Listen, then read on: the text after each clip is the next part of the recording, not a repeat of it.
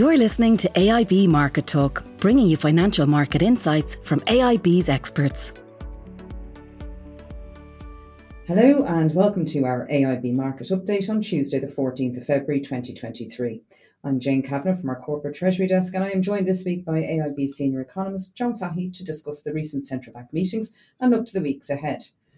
John, since our last podcast, the ECB, Bank of England and the Fed all had their first meetings of the year, all delivering hikes in line with market expectations. And I guess the conversation is beginning to turn now more towards where they will peak and indeed when they will in fact start to cut.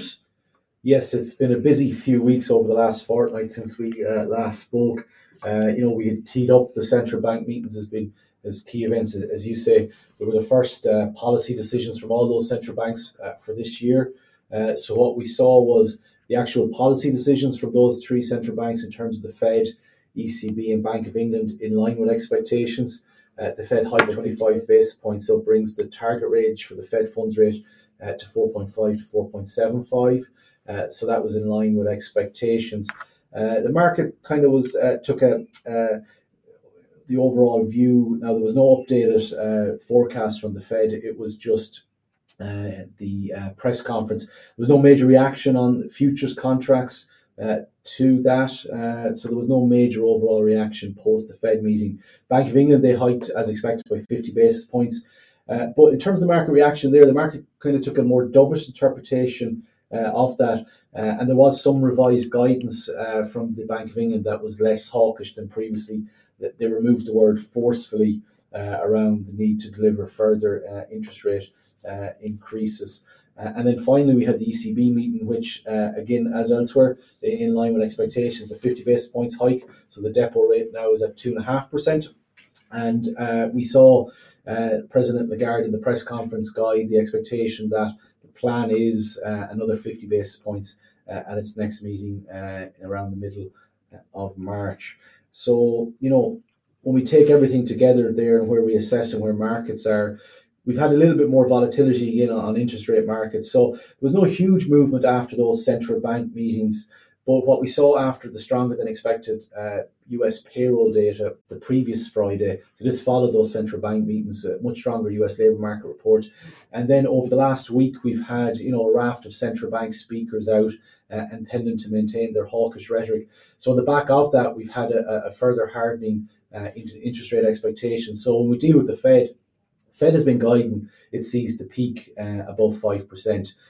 In a range of 5 to 5.25. The market had been more pessimistic on that. It was more pricing peaking around 4.8. But because of that stronger than expected payroll data, that's coincided with a hardening in interest rate expectations. So the market now is in line with the Fed's own guidance of a peak in rates around 5 to 5.25%. With the Bank of England, market's been between 4.25, 4.5. It's hardened a bit over the last week or so it's close to 4.5 now. And similarly with ECB, where the market was seeing rates in terms of the peak was between 3.25 and 3.5, and it's veered more towards 3.5 in the last week or so in terms of expectations around that. So, where all those pricings are at the moment seem fairly consistent with what those respective central banks are saying. I suppose where the big dichotomy is that the market are pricing in that each of those respective central banks will start to cut interest rates either by the end of this year or in the first half of 2024. And from all those central banks, what we've been hearing is no indication whatsoever. Like if you look at the ECB, they've talked around keeping rates at sufficiently restrictive levels to make sure that inflation reduces on a sustained basis, and the risks. They're very concerned about the risks around inflation expectations. So nothing we've heard from the ECB suggests any reversal of policy. In other words, we don't expect the ECB to, develop its policy in line with where the market sees rate cuts in the early part of next year. And the ECB's guidance and communications are, that's not going to be the case either. So there is a bit of a disconnect between what the market's expecting towards the end of this year into next year around rate cuts and what those central banks themselves have been guiding. But in terms of where the peak of rates are, at the moment, the market's pretty much in line with Fed communications between 5 and 5.25. Bank of England, 4.25 to 4.5. Somewhere between that seems reasonable. And from an ECB perspective, 3.25 to 3.5 also seems reasonable given what we're hearing from that central bank as well. Brian, John, can I just take it back then to the ECB? So there was 50 basis points that they delivered. They have all but sealed to 50 basis points coming up in the March meeting. No, they don't hold themselves a hostage to fortune, so it was carefully worded. So the intention is to hike by 50 again in March. And thereafter, we expect then that they would probably slow again the pace of rate hikes. If you think they had gone with 75 towards the end of last year, what the market is pricing and what seems reasonable at the moment is another 50 basis points in March, given the strong guidance we got from President Lagarde. And then for the second quarter, there's roughly 50 basis points priced in, and the way the markets has it priced is 225 basis points rate hikes. And that would make sense that we think the ECB will slow the rate of rate hikes again till it gets to somewhere where it thinks it's sufficiently restrictive. And at the moment, the market's settled that's close to 3.5%. And that seems reasonable given the outlook for the Eurozone economy. So in other words, 50 basis points in March, and then the general review is 225 basis points over the course of the second quarter, with rates peaking at 3.5% for the deposit rate by mid-year and remaining at that level out to the end of 2023. And then cuts potentially further down the road into 2024. Yeah, now the market's pricing in the potential for rate cuts from the ECB at different stages. Even had some 10 to 15 basis points priced in by the end of this year. But in the first half of next year, the market's expecting. Our own house view is we don't think the ECB would reverse course on policy as soon as that. So we think rates remaining at the levels where they peak around mid-year out to the end of 23 and at least through the first half of 24 before the ECB would contemplate. But again, when you're looking that far out, still a very highly uncertain economic environment. So it's hard to have a strong view 6 months further out from now, because it will all depend on, does inflation start to fall back substantially, especially underlying core inflation? Is it on a sustained basis towards 2%? And what's the general economic backdrop in terms of growth in the region as well? So, still a lot of uncertainty around that. But where we are at the moment, the peak around mid-year of 3.5 seems reasonable. But we don't think the ECB would reverse course before the end of this year or the early part of next year. We think they'll keep policy at restrictive levels over the course of this year. Fair enough. So ECB depo rate peaking at 3.5, Bank of England at 4.25. Yeah, 4.25. The market's close to 4.5 at the moment. So 4.25 to 4.5, and the Fed peak of the midpoint of that range of 5 to 5.25, which is 5.125% for the Fed. Very good. I suppose then, John, if we move on to the data and going stateside first, you mentioned earlier the non-farm payrolls, which delivered a very punchy number, posting, what was it, 517 versus 185,000 expected, and the unemployment rate at a 50-year low. So, what does that number tell us, and what was the market reaction to that? Yeah, well, a reference there that the market, in terms of expectations, so the market hadn't been pricing the Fed funds rate peaking as much as the central bank itself had been guiding. So post that, the market had future contracts had firmed to bring them more in line with that. So in short, the impact that had on the market started to move higher its expectation of the peak of official interest rates in the US.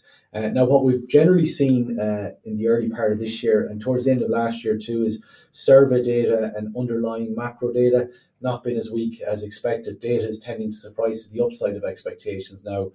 So, as we were in September, October, when we looked at the outlook, there was much more pessimism over this year. Now, the general view is that growth will still slow substantially and be very subdued in the US, but the US could avoid a technical recession. You're still going to get very subdued growth, but underlying data at the moment suggests that the weakness in some of the major economies is not as bad as previously envisaged. If you look at the early survey data for the early part of this year. Now, we're still very early doors for 2023, but at least the data hasn't been as weak as had been expected. So the general view is still subdued, very muted growth this year, but maybe not quite as bad as had been envisaged a couple of months back. And the impact on that has been, we've talked about futures contracts, hardening in rate expectations. From a currency viewpoint, what we've seen is that, in the last week or so, we saw the euro start to slip back a little bit against the dollar, because the euro has been helped over the last while with the fact the ECB has started to, it was late to the party in terms of rate hikes. it started to catch up. It's still some way back in absolute and relative terms of rates where they are, but that had helped the euro against the dollar. If you think we got back up above parity as we moved through Q4 of last year, and we traded a high above 110 briefly, close to 110 this year. So in the last week, because markets have hardened in terms of their rate expectations in the US, we've seen the dollar regain a little bit of ground. So euro dollar has gone back below that 107 level. And I think it's just indicative of what to expect for the year ahead. There's going to be a lot more volatility and sensitivity to macro releases, because the two things that markets are focused on is where will official interest rates peak, and then when will the central bank start to reverse course on policy, and markets will react to the data, to what it's telling them on that. So that's what we saw from a payroll perspective. It was stronger than expected. Interest rate contracts and expectations hardened. We saw the euro lose some ground against the dollar on the back of that. So we expect that trend to continue right through this year, where markets are very reactive to key data that the central banks look at as they inform their policy decisions. So that's especially in relation to the labour market, payroll data in the US, labour market data in the UK and the Eurozone, and inflation data. So I suppose then staying with the dollar then, John, just to close off that side of the house, I suppose, then we have inflation later this week. Yes, so we've got, that's just key. When we look to this week, the key release in terms of the highlight and big focus for markets would be the US CPI report, which is out today, Tuesday. So, the general trend in US inflation has been that it's been on a decelerating trend. So inflation is still at high levels, but it is starting to ease back. And that's been the trend, both in terms of headline and core inflation. I suppose the key question is that core inflation has started to move lower, but will it prove sticky? As in, will it get back close to that 2% level that the respective central banks? So we get a read on US inflation in January this week. So that market would pay close attention to that. And as I said, there's much more sensitivity around interest rate markets and currency markets to those key releases now, because the focus for markets is where will rates peak? And then the market then will look to, well, when's the potential for rate policy start to be reversed and some rate cuts coming into focus? And that's the market mindset at the moment. And over in the UK, then some potential volatility this week. Again, CPI in the calendar and labour data. What can we expect there, John? Yeah, so we will look in the UK that the inflation data there, similar to the US, shows a decelerating trend. Now, it's in terms of the trajectory of this and the timeline, the US was the first of the major advanced economies to start to see headline inflation and then core inflation start to move lower. So the UK, we've also started to see that in the last couple of months. So we expect that trend to continue, and that's what the consensus forecasts are. But I think the key thing will be is just how sticky is underlying core inflation, and still very early. That really we won't know till mid-year, when we've had a couple of months of data, whether core inflation is on a sustained downward trajectory. And all the central banks want underlying inflation to be close to or in or around 2%. So those releases are important, the potential for volatility if you get a surprise number versus expectations on that. Thanks. And I suppose lastly to the Eurozone, fair to say relatively quiet week in terms of news flows this week, but we have some ECB members. Yeah, so data-wise, not a lot to excite you. If you do get excited by economic data in the first place, from a Eurozone perspective, the focus will be much more so on the US and the UK, but the market will pay close attention from a central bank perspective. We have President Lagarde speaking on Wednesday, and also the chief economist of the ECB, Philip Lane, speaking later in the week. So what markets look to there is what guidance or what updated insight we get from the ECB in terms of where their policy outlook is at the moment. Anything we've heard over the last while, is in line with following the meeting 2 weeks ago. Expectation is 50 basis points in March, and policy to remain restrictive for a period of time. In other words, no rate cuts, anytime soon, as the ECB is not contemplating that, even though the market's factoring in the potential for that towards the end of this year, the early part of 24. Okay. Moving on just to foreign exchange, John, our customers will be closely watching the currencies. Now, you mentioned euro dollar earlier on. I mean, the first 10 days this month, euro dollar and cable moving in 4 cents plus ranges. What can we expect? Have we found a floor at 106, do you think, as per your outlook? Yeah, well, where we are at the moment, there's been a bit of volatility, all right, as you say, in euro dollar broke back below 107 last week, but 106 does look like it's the low point at the moment. I think the key thing in terms of that pair, euro dollar, has been the fact over the last number of months, especially in the last quarter of last year, the fact that the ECB started to get more aggressive in its pace of rate hikes. So that helped to underpin the euro, while at the same time the market started to contemplate the Fed was getting much nearer to its peak. And it is, in terms of where we are with the Fed funds rate, it's probably 50 basis points more priced in from that. So in terms of trading, it's still been relatively narrow range trading overall. But our view and our bias is still for upside in euro dollar, but we think the extent of that may be limited from here on out. So what do I mean? Well, if you take at the moment we're in a 106 to 107 range, we think it can get up towards the 110 around the middle of this year into the second half of this year. But the level of increase, I don't think it's going to be as significant as we've seen over the last 3 to 4 months, where euro dollar went from being below parity to back up above parity to trading close to 110. I think the extent of any move higher in the euro dollar rate is more limited, because from a Eurozone perspective, the economic outlook is still tricky with the war in Ukraine. Energy supplies for next winter, not this winter, could be a key issue. But we would have some bias for some mild upside in the euro dollar rate as we move through this year, but probably not to the same extent of moves as we saw in the last quarter of 2022. Okay, and then I suppose then for euro sterling and cable then as well, I suppose, what's your expectations? Euro sterling, if you look at the moves you've seen over the last while, it's been fairly uneventful. It's been tight range trading, probably in a 88 to 90p trading range. We would see euro sterling trade slightly higher around mid-year, the midpoint of a trading range in around 89p. The outlook for the UK economy is much more challenging than both the Eurozone and the US, because the UK economy is not just dealing with monetary policy tightening interest rates this year, it also has to deal with fiscal policy tightening, and at the same time the impact that Brexit continues to have on the trade side of the UK economy. So that's why we would have a bias for the euro sterling rate to trade slightly higher as we move through this year, because of a much more challenging outlook for the UK economy. And then room for some volatility when it comes to sterling dollar, I suppose. Yeah, room for volatility across all those three pairs, because of the fact that markets don't know for sure, and there's no certainty over where rates would peak in any of those from respective central banks. And then when they do get to that peak level, as I said, the market's going to then be looking at, when are rates going to reverse course and when we're going to start to see rate cuts. So I think you're going to see, indicative, reflective. We saw the reaction post payrolls a few Fridays ago, the reaction to that and what happened on markets. So I think that's going to be a theme through this year. The market much more reactive to some key releases, especially in relation to inflation and labour market updates, because they're what the central banks themselves will pay close attention to. Super stuff, John. Many thanks for the always comprehensive update.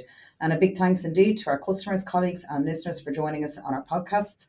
As always, to stay up to date with the latest market developments, please subscribe to AIB's Market Talk wherever you get your podcasts.